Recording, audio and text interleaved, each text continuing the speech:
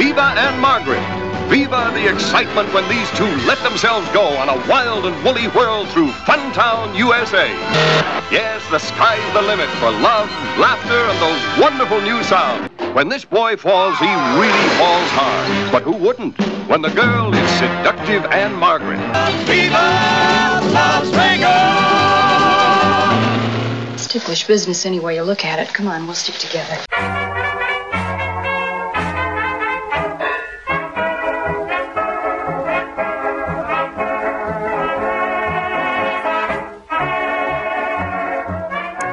Ticklish Business, the podcast devoted to honoring and deconstructing the world of classic cinema. I'm your host, Kristen Lopez. I'm Drea Clark. We are going to the bright lights of Las Vegas for our Road to 100, talking about the 1964 Elvis Presley feature, Viva Las Vegas. And we have a special guest talking to us today about all things Elvis. It is critic, writer, all-around awesome dame, Sheila O'Malley. Sheila, how are you? I'm good. Thank you so much for having me and giving me a chance to rave about Elvis. As if we need an excuse. Right. Sheila, for people that don't know who you are, can you tell us a little bit about yourself, your love of classic cinema, where the love of Elvis came from, all of that? Yeah, so I am a film critic. I do regularly review films for RogerEbert.com. Before Film Comment went on hiatus due to our current situation, I had a column there and I wrote regularly for them as well. You know, I grew up in an era before cable, or at least my family didn't have it. And so there were like Saturday movies on local TV. And that's how I saw so many of the films of classic cinema before I knew what I was even watching. I was a child watching Bringing Up Baby and Shirley Temple movies and all that stuff. And once VCRs came, then I just was inhaling it. And Elvis was just sort of always there. I don't remember the first time that I was even aware of him because he's so omnipresent kind of thing. He's not my generation. It was long after my time. And once I started writing though, okay, so once I started writing on my blog, I liked to write about performance. I like to write about, that's always been my thing, is I try to write about acting and performance. And I'm particularly interested in people who it's a little bit difficult to write about them. Like, what is it that they're doing? Why did people love them? What is it about their persona and how did they use their persona? It's kind of challenging sometimes to write about. Elvis is another issue because the general feeling is that he was terrible. And granted, I'm not going to say he's Laurence Olivier, but what he was doing was appropriate for what he was asked to do. And I thought that was an interesting and something that hadn't been covered.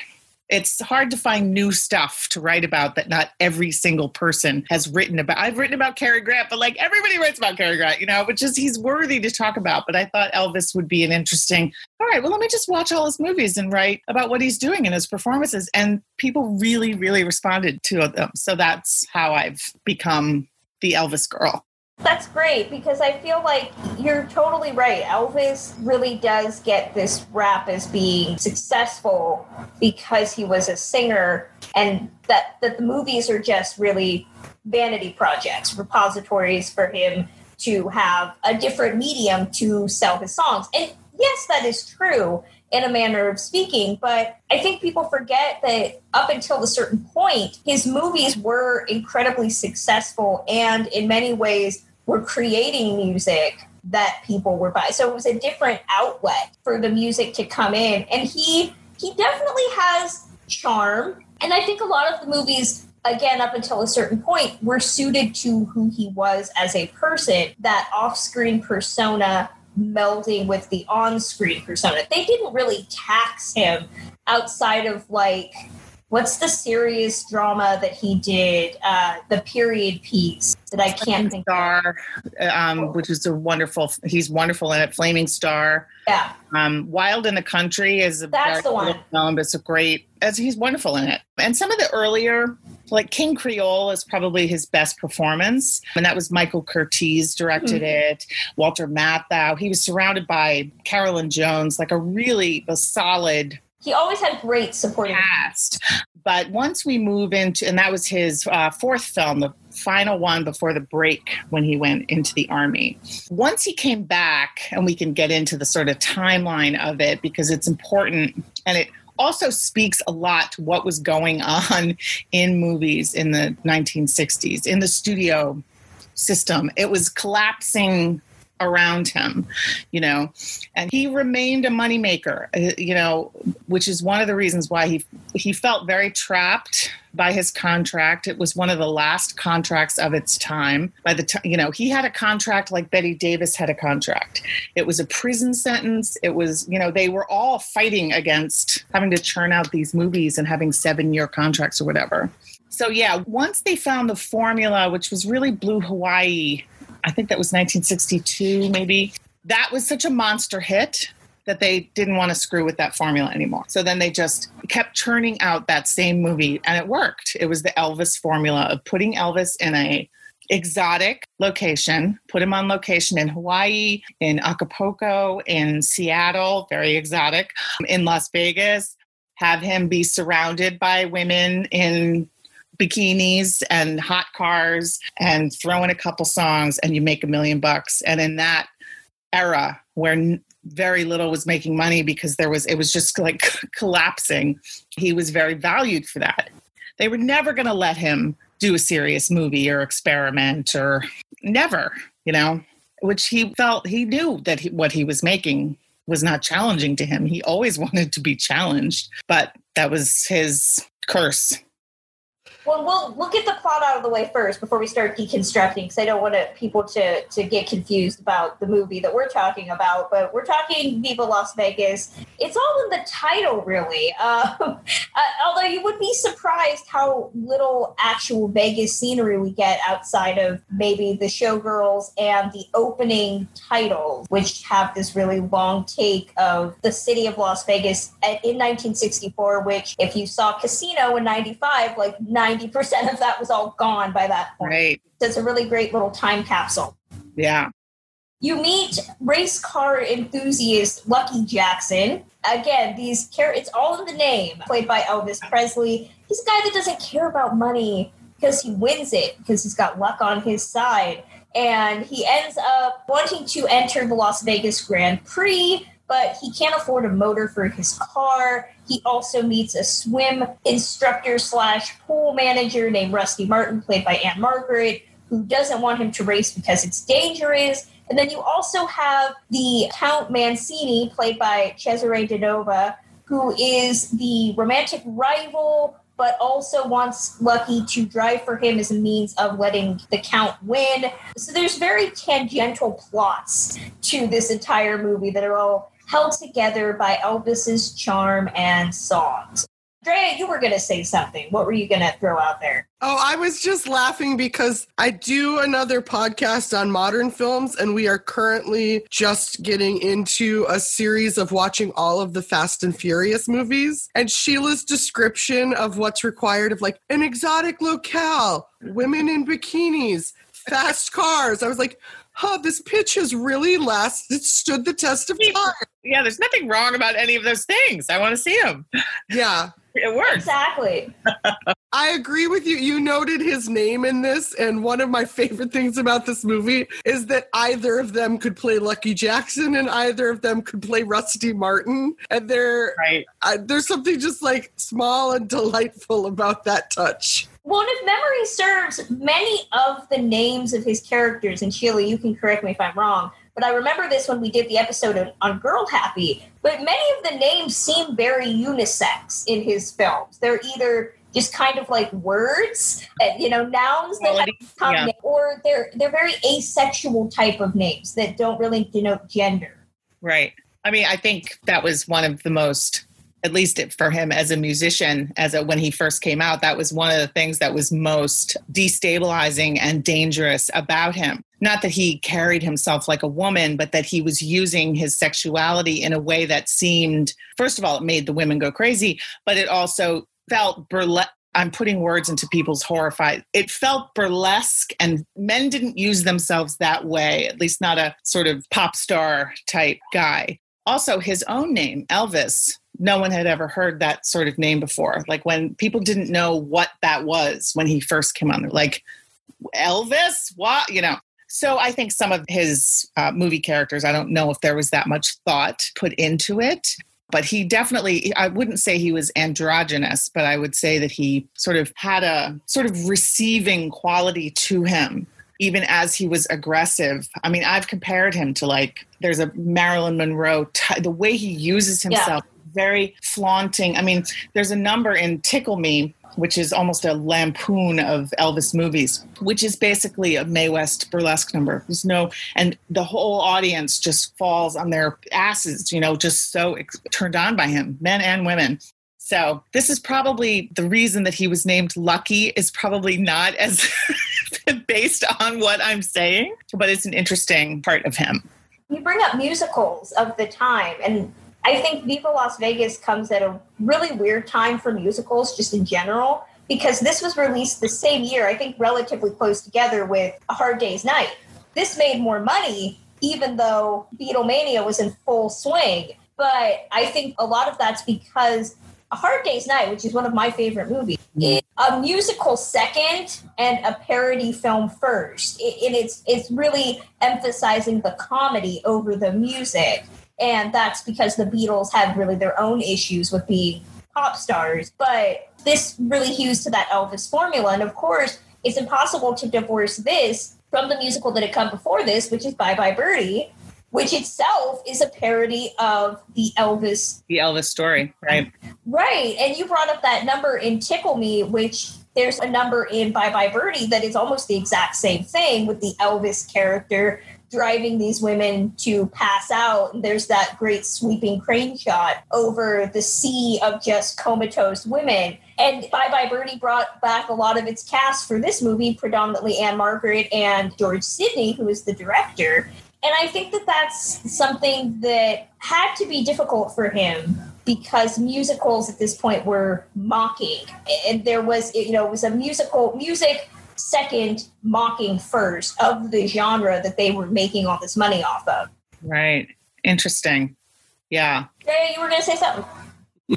Well, I'm just wondering how cognizant Elvis was of cultural norms or movie patterns, because the level that someone lives in a bubble when they are a star in either film or music, not to say he wasn't touched by it, it's just always funny to me that there is such a disparate knowledge of the world when you are surrounded by nothing but people who are being accommodating and yesing you and gently. And also you probably are trying to avoid those things. I actually wasn't going to talk about that. I was psyched when you brought up the Ann-Margret connection of Bye Bye Birdie and also of this film, because Sheila's description of Elvis as someone who embraced his sexuality in performance, Ann-Margret to me in Viva Las Vegas is such a perfectly tuned balance to what he's doing. You see different people attempt that in different ways. And of course, in film history, talking about chemistry is a long thing. But in terms of the performative quality of what they're doing, literally, you could just deconstruct the shimmy tendencies of Elvis and Ann-Margret. And they're so nicely matched, and how it elevates both of their performance. And also there's, in thinking of who he was at that time, where he had been musically, where he'd been culturally. And then there are these things in this that I thought were so smartly utilized in terms of weaponizing Ann-Margret's adoring gaze, because almost every time he's performing, we are getting almost as much look at her being just in awe, but not a passive in awe. She is a full-bodied, to remind you that this woman's amazing and look how into him she is. And I found that's my favorite part of this movie, is what Ann-Margret's bringing to the table and how it really balances the Elvis of it all. Yeah, I was going to say that they are so equally matched in energy and sexuality, and their sexuality appreciates each other in a way that's just so, it's hot, but it's also just very friendly. There's just this friendly vibe between them that makes it her playing hard to get. They both understand the game and that duet that they do by the pool, and they're having fun with, she's putting him off and he's like, if you notice too, in all the games that they play on their date and stuff, she conquers him at the skeet shooting and at the shootout and stuff. So they're having fun with not having him win all the time, which in most of his movies, he just wins everything. He wins every fight. He wins every race. It was just the formula. And she made him work to hold the screen and with her. And he loved that. He loved the challenge because for the most part, he was cast against people who didn't do that. And he was just on fire with her. He just was so excited to play with her. And that really shows. And that's another thing about his performance. You can feel what he's feeling in this one because she's bringing it out.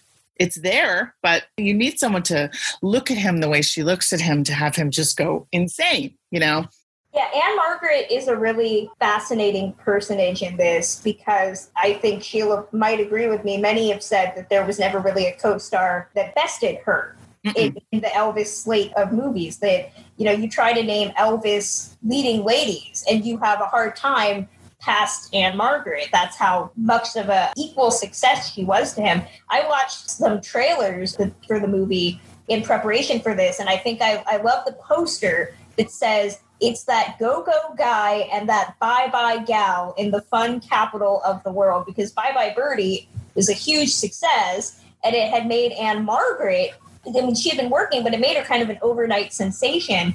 And in the trailers, she was actually billed above him in some of the trailers. That she was a favorite star.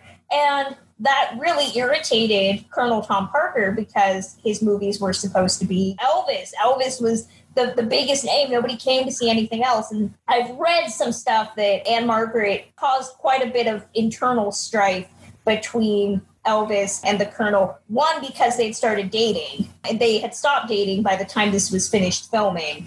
But presumably she was putting kind of the idea in Elvis's head that he could do better. But that was not allowed. She was the girl that almost ruined everything. But at the same time, you also have this B plot going on as they're filming this movie because Ann-Margret and George Sidney had worked together on Bye Bye Birdie, which everybody associated with that production was really mad because if you've seen the original play of Bye Bye Birdie, Kim McAfee is not the lead of that film. Right. It is Albert and Rosie played in the movie by Dick Van Dyke and Janet Leigh. And both of them were very upset to see the finished product of Bye Bye Birdie because George Sidney had gone back and filmed more scenes with Ann-Margret. He would also redo her dance scenes, and he would also film her from every angle, which you would notice in this movie because they're just random shots of Ann-Margret's butt in the shot or her boobs in the shot. Because the rumor was that George Sidney had a very unrequited obsession with her that she was just not down for, but she played up to it to get more screen time. And they had a very difficult time with that film because the other cast members had said that she had fundamentally altered the plot and run away with that picture. And here, that was something that was continued. George Sidney would redo her scenes from every angle. He would require that she do more takes. Yeah, there's already a Lecce vibe with the way all the actors treat her, but then you read about how the director treated her on set, and you're kind of like, this is problematic now. But, she commanded that much clout that she could do that. That set just had to be a powder keg of people just giving each other the side eye. Well, I think, too, she wasn't, ruthless, but she wanted to be a star. And she was flirty. She was flirtatious. And I think that George Sidney, the way he films her, this may not be, male obsession often results in gorgeous work. He films her. You can feel his feelings for her. The close-ups are stunning of her. The one, she's got the green scarf and she's just looking at him with all this love in her eyes. Yes, and Colonel Tom was like, why are there so many close-ups of this woman? This is an Elvis movie. This is blah, blah, blah. And originally, they did 3 duets. This is just one of the pains of an Elvis fan is that he did so few duets, which he should have been doing duets all along with all kinds of people, like other singers were doing. But that was just not his brand. He would have loved it, but he was under the thumb of Tom Thumb. And so they had originally had 3 duets in Viva Las Vegas. One of them was turned into a solo And then one, which is an absolutely explosive duet, which you can find it actually a recording of it exists if you're the boss, with the two of them going back and forth.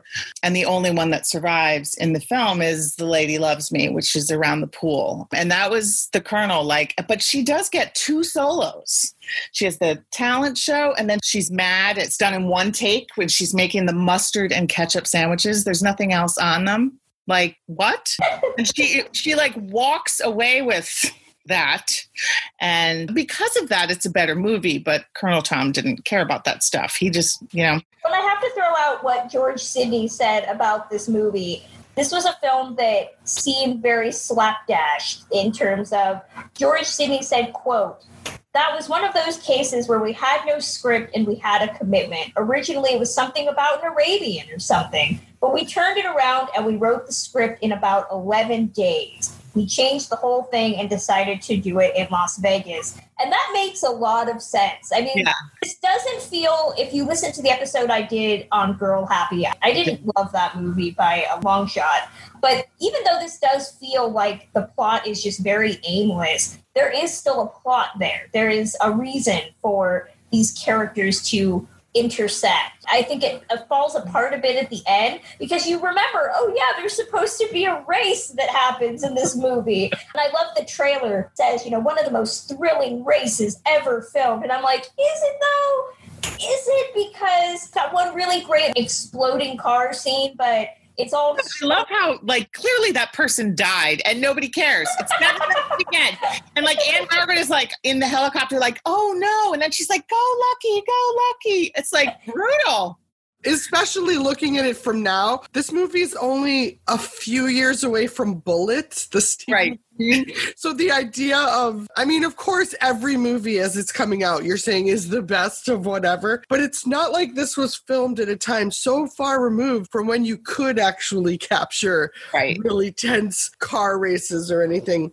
I love, this is the epitome, and I might use this from now on, of, oh yeah, that's an 11-day script. It also has that jukebox musical reconfiguration or the retrofitting that you get with a lot of these. Okay, well, step 1, what songs do we have access to? Right. Okay, step 2, is there a narrative we can pull from these songs? Because definitely our main character and then also the woman will be singing some of them. So this whole, shoving in of moments, and it's always funny to me to see how those make a narrative pivot, but it's especially I love that you pointed out the ketchup and mustard sandwiches because I had to rewind. It took me a minute to figure out what she was slapping on the bread. And she makes 8 of these disgusting sandwiches. With there's so many. And she does them rhythmically. It's part of her dance. It's amazing. And no cuts in that whole thing. Yeah. It's beautiful. It's amazing. Well, it's a nice balance to the one shot of the title track of his performance. But the idea of just how angry she gets, or she starts to get really mad at this man she's met a day before, hours before. They go on one date, a date that took place in a time traveling device, probably the TARDIS from Doctor Who, because in their single date, where it's still daylight when it ends, they go tandem water skiing. They go to 8, they go to the Hoover Dam. They go to so many. Doesn't that look like the best date, though? It's the best date. You take a helicopter ride, you go water skiing, you do a little shootout at a Western The town. Shootout! Oh my God. You go on your motorcycles. Yeah. Yeah, a costume change between each one. It is so amazing and ridiculous. And the idea that it's done before dinner as well. It's my favorite thing.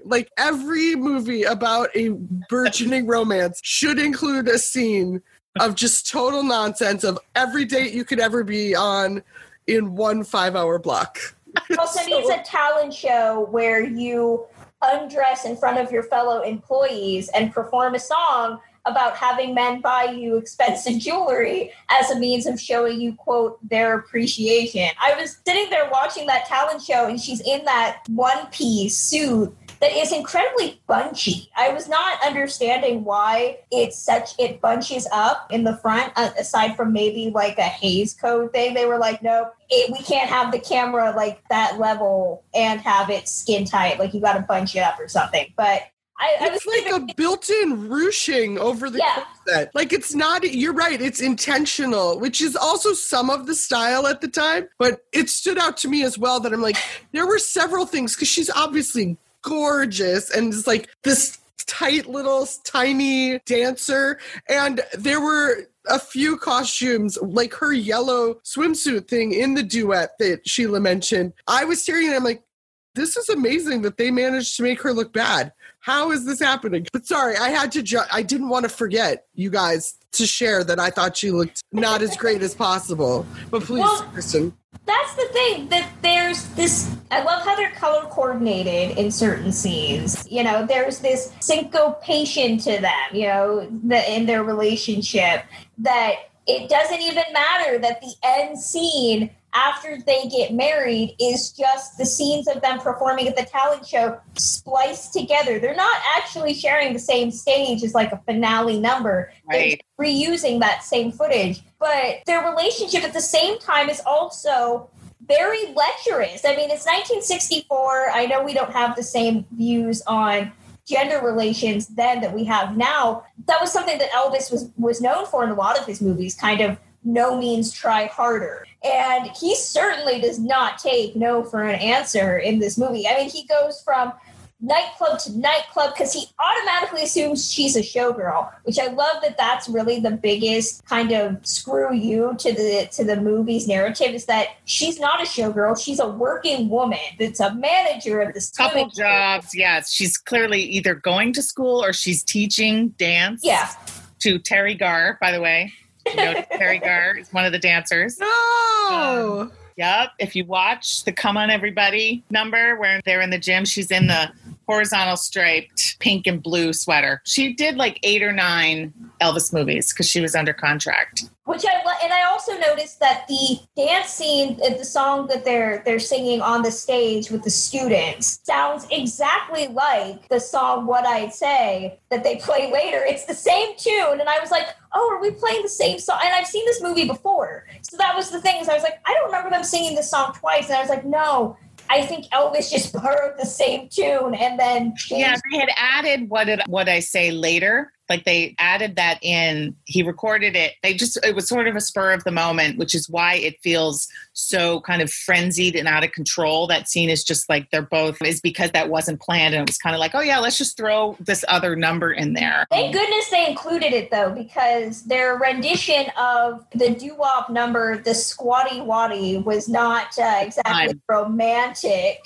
Oh, see, I think I totally disagree. I think that what they are doing in that, because they're just dancing with the quartet is just singing, and that's his background singers, the Jordanaires, not the guys in the movie, but the voices. And I just feel like what they're doing, I wrote a whole piece about what they're doing in that, because they're like in each other's. The thing about, this is a little bit of a digression. It also says something about the movies in the 60s and how kind of really puritanical they were about sex coming after sort of the explosion of rock and roll in the 50s, late 40s and 50s. Hollywood, suddenly we have like Doris Day playing a, 35-year-old woman who's holding out for marriage. And we have Gidget and we have the Beach Blanket Bingo movies where sex just vanishes. Like I'm reading Nick Toskis's book right now, and he wrote this piece saying in Elvis movies, there's not even a possibility of getting laid. It's off the table. So it makes it more prurient than it would be if people were just able to pursue each other. It's one of the weird quirks of some 1960s films until everything explodes at the end of the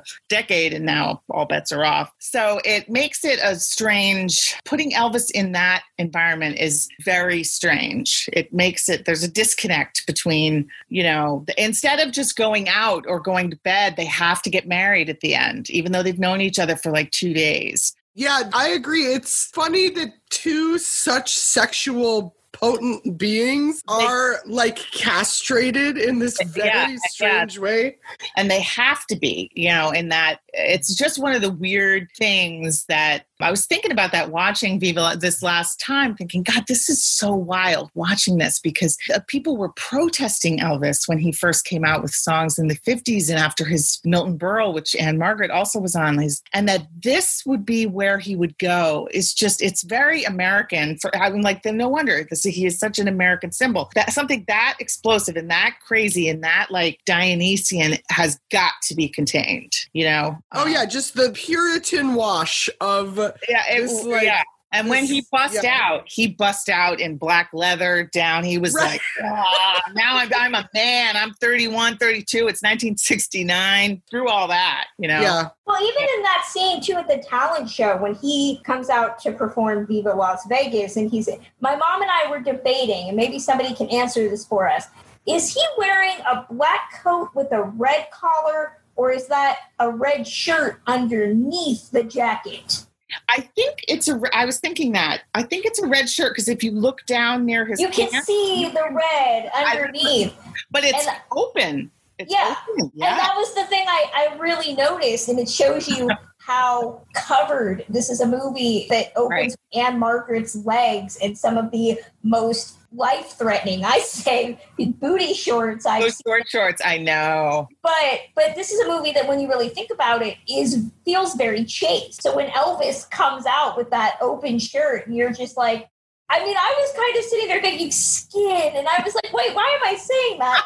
This is a movie that has Anne Margaret in a bathing suit, and they're water skiing at one point, and so he doesn't have his shirt on, but I was still like shocked that there's, maybe because it's that connection with sexuality as opposed to these are just two people on a water ski, but it's really just the back lot, you know, with a background behind them and some mist being spewed in their face. Wait, Kristen, are you trying to tell me they did not actually do that water skiing? I hate to tell you this, but yes, much like my favorite summer movie, Gidget, they did not actually do any of the theatrics on the water that they are touted to have done.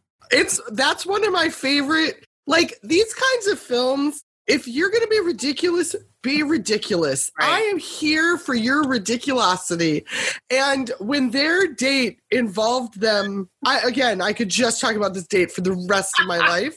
But when their date involved them, not just like, hey, let's go water skiing as one part of our date, but let's go water skiing and we're both going to be off the back of a boat, and we're also going to know how to do these tricks where like we pass across the wake and I'm going to go under your toe and then you, like, I honestly, it made me so happy. It made me as happy as the fact that he very casually, this guy who's so poor he can't afford an engine for his car, is like, hey, cool, let's just go around in this helicopter. I fly. That I'm going to fly you around in a helicopter that's the size of a teacup and also bright gold. And that even her dad calls attention to, like, aren't those really expensive? And he's like, oh yeah, the guy just owes me a favor. I love it.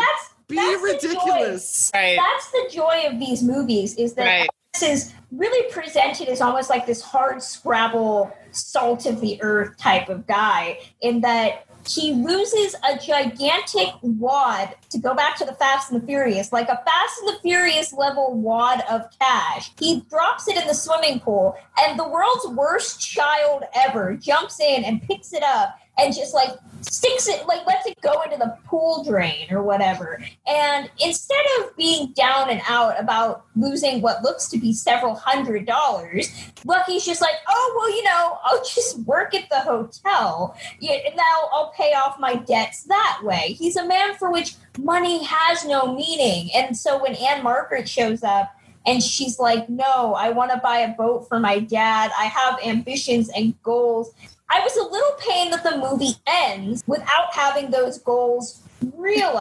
The movie ends with her getting married after she's declared that she's not going to get married, that she wants to buy a boat for her dad. So I was thinking, okay, maybe the movie's going to end. And again, I've seen this movie before with somehow Lucky being like, I won the race, I got the girl, I'm going to buy my girl's dad a boat. No. Poor William Demarest is just sitting in the world's most spacious houseboat. And an awesome space, yeah. Exactly. I was like, he doesn't need a boat. He's living in a yacht already. Like, it's totally I'm nice. sure he'll get his boat. Yeah. Everything's going to be fine. There are no real problems in Elvis movies, you know. Well, the funny thing, like, this is an 11-day script, and they spent 2 hours of those 11 days thinking about the ending. Maybe 20 minutes, because not only like when you're retrofitting a story together around songs and around like, oh, we really just want moments. And honestly, I didn't look through the credits, but I'm assuming the Las Vegas Tourism Board, like this was the what happens in Vegas stays in Vegas ad campaign was this movie. Like it literally makes it look, because who thinks of going to Vegas so they can have fun outdoor activities? Do you know what I mean? Like this, anyway, so they work in all of these things. And in addition to talking about establishing her as a woman who's not even just a lifeguard, but, oh, Miss Rusty Martin, pool manager or whatever. Like she has a sign on the side of the pool, as you do. So she's like smart and has, business acumen and goals and dreams. She also has laid out, which probably came through on like day 10, she needs to get mad at him for no reason. No reason. So let's say the reason is she's worried about his safety because the Count kind of suggests that it's not safe. So then he's like competes in it anyway. But there's also nothing at the end of when he wins. He's not like, there, I'm done. I just wanted to win once. I just wanted to prove I could do it. Let's go be safe and happy together. There's no line. It just cuts to their wedding scene and you're like, and I know she's not pregnant because they spent no time together. Why did these two people just get married? What is happening? It's the dumbest ending. I do want to throw out, if you brought up the script, we've talked about the script a bit. This was one of the last films for a couple of the old guard. This was one of George Sidney's last films, not his last film, but one of his last films. This was also one of the last films for screenwriter Sally Benson, who I did not think wrote this script, but she did, and it always shocks me. You might know Sally Benson. Her first screenplay was 1943's Shadow of a Doubt, which was definitely not an 11-day script. I wish people could see the look on Drea's face when I declared that news. She also would write the novel that they would base Meet Me on St. Louis on.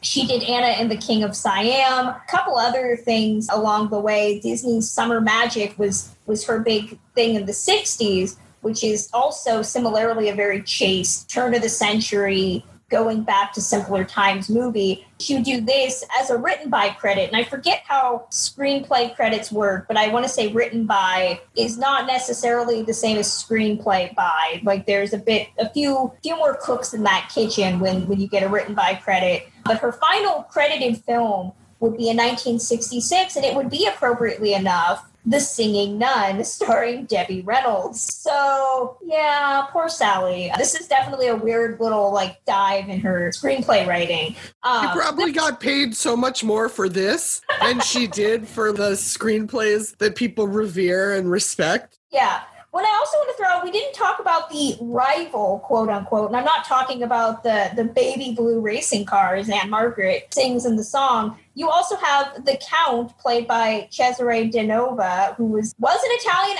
actor, which is always great to see actors portraying the country that they're actually from. Best known for a very small role in, well, I don't know how small it is. It's been a while since I've sat through all 4 hours of Cleopatra, but he was in that. I remember him most fondly playing the Kahuna character in the sequel, Gidget Goes to Rome, which is probably the only good Gidget sequel. I love Gidget. Gidget Goes to Hawaii's fine. And then Gidget Goes to Rome is just Gidget in Rome. It's literally the same plot of the original film, transported to Rome. But he did a lot of TV towards the 70s and into the 80s. Pretty much every TV show you could think of, Cesare Denova did at least a guest spot on. But, he's a solid foil. He tries. The movie never really sets him up. Sheila, you said there are no problems in Elvis movies. There are no villains either, because really they start out as friends for about half the movie, kind of.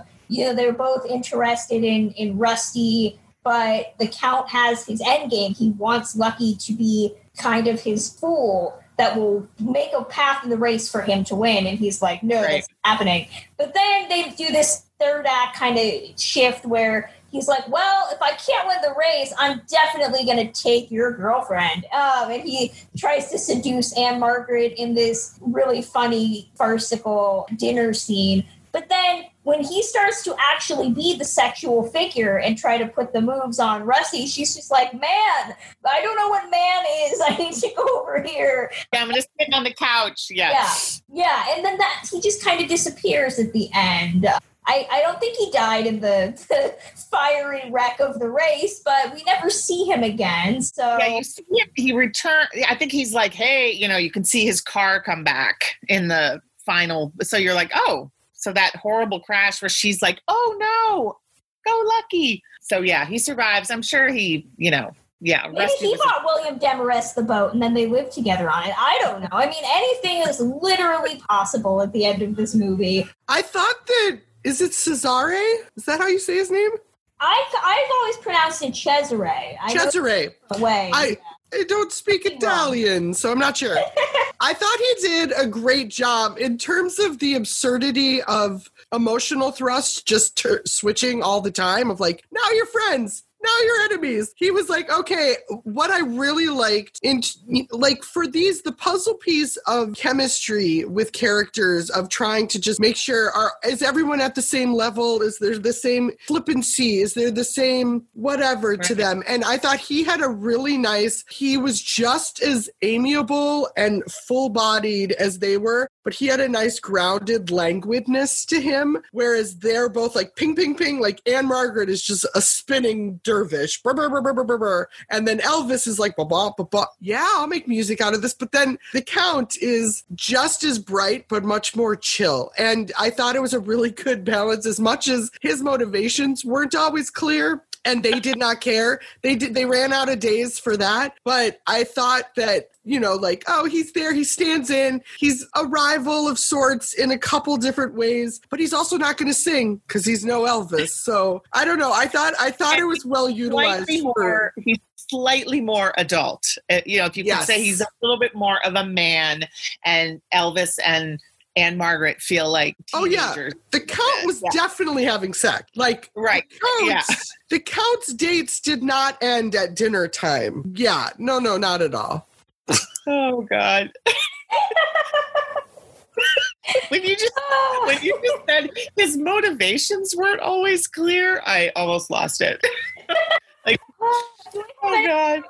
We want to discuss before we wrap it up. Anybody have any final things they want to throw out there? I do. There's one small behind the scenes thing that I believe it was through Anne Margaret that David Winters became a part of this, the choreographer. And his work is so interesting and distinctive. And actually having that, what's the squatty waddy again? The squatty waddy, right? That there was something about this time that's so endearing and actually we still do it. Like hip hop will have like a certain dance you do to something. I'm sure the TikTok generation, someone could do an entire comparison, but David Winters was behind creating like the Frug and the Freddy and all of these 60s dances that were just like random little motions you would do to a certain song. And I really, there's something about his sense of movement and how it translates in this, because it's both gives you that idea of a choreographed piece, but is so much more accessible than most of these. Like, you're not watching a Busby Berkeley thinking, I can do that. But you could watch Viva Las Vegas and be like, yeah, I mean, I got some shimmy in me. I could probably get this going. It's a lot of Anne Margaret, like, slapping her sides and, like, shaking a shoulder and growling. There's a lot of growl face, and I feel that I don't know if I could definitely do those dances, because how can you make a growl face and not look like it's weird? No, we all have growl face in us, Kristen. You have to mean it. Yeah, you really have to feel it. You can't fake that. For sure. And when all else fails, just put the camera down low near Anne Margaret's backside and everything will make sense. I mean, the fact those shots with her butt and him dancing higher, which happens a couple times with Come On Everybody and What I Say, are just, for me, it's what this movie is all about.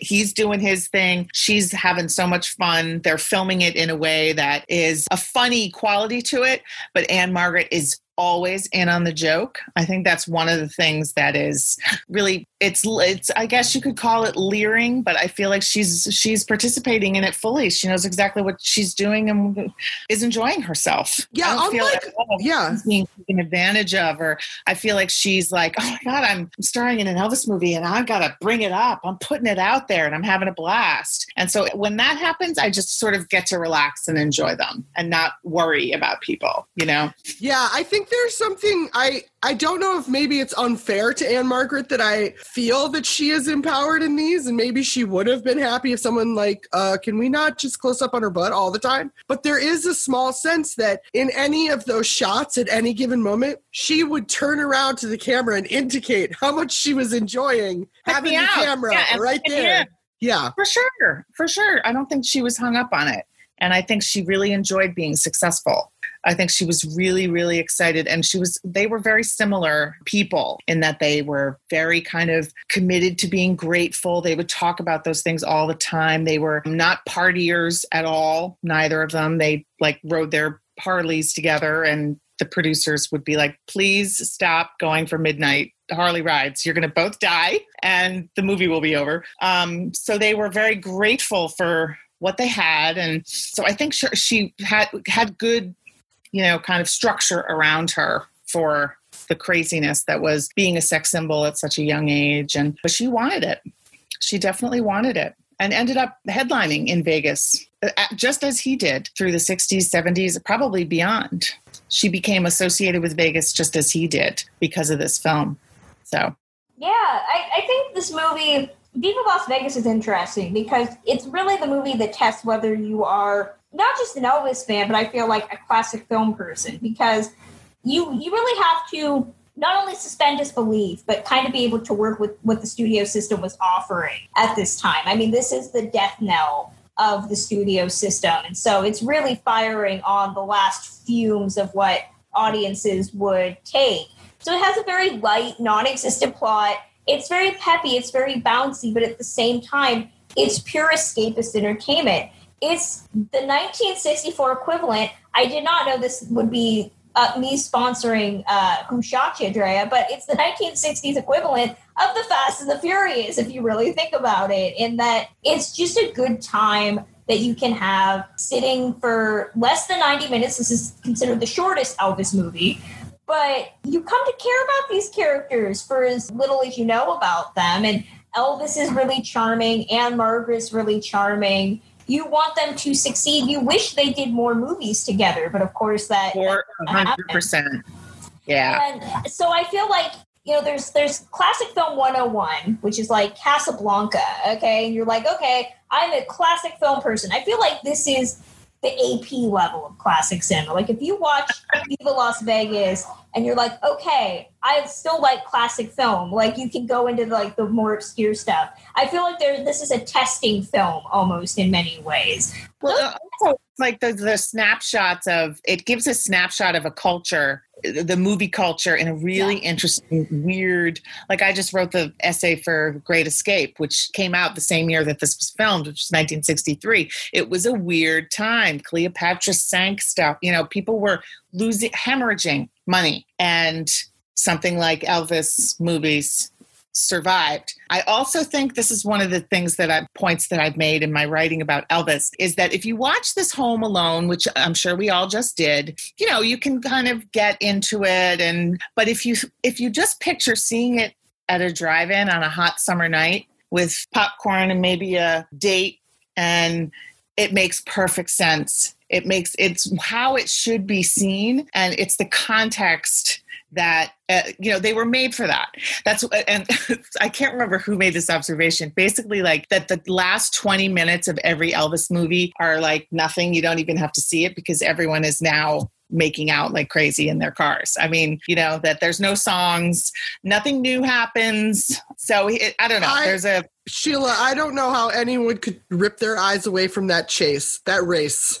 I mean, well, if you have a hot date, maybe. I don't know.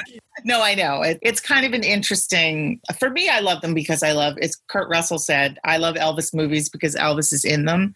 And you kind of have to be hardcore to be that, but I'm pretty hardcore. I just enjoy him, and I enjoy thinking about him and writing about him. it's tough if you don't feel that way. But I think his movies are worth talking about because they are emblematic of the larger things that were going on in the industry in the 60s when things were falling apart. Drea, what are your final takeaways on Viva Las Vegas? It had been a while. I've seen this before and it had been a while. And in re-looking at it, I think I love the idea of putting yourself in the mindset of being at the drive-in, because when I was looking at it, I'm like, this is nice, but I kind of almost need something else to be doing at the same time. Like maybe I just want to make a row of ketchup and mustard sandwiches while I'm watching, but like it's easily distracting because it's such absurd nonsense. And so it's more of like looking up every once in a while and be like, oh, this is a great little moment. Because if you're watching it with any kind of like looking for story consistency or any motivations for almost any single character at any given moment, then you're just thinking, well, this is garbage nonsense. But, it's fun garbage nonsense. So I found it is the kind of thing that I would offer up the preface of get into this headspace and then just get up and shimmy with them every time there's a dance. Very true. Of course, you can send us your thoughts on Elvis Presley, Viva Las Vegas, anything to ticklishbiz@gmail.com, and we'll read them on the next episode. We want to thank Sheila O'Malley for joining us on the show today. Sheila, where can fans find to get in touch with you, read your work online, all of that? Well, I'm on Twitter, Sheila Kathleen. I have a website, Sheila Variations, which is just my name, SheilaO'Malley.com. I've written about Elvis at Film Comment. They actually let me do that, which was so much fun. It's my pinned tweet, so if you want to see me go into depth, and I talk about his movies there. That's it. And Drea Clark, where can fans find you online? I am on Twitter at the Drea Clark, and I have a podcast of contemporary films called Who Shot Ya? And you can always find me on Twitter at journeys_film. You can download Ticklish Business wherever you get your podcasts, Stitcher Radio, Player FM, Spotify, or Apple Podcasts. And if you're listening on Apple Podcasts, help us out.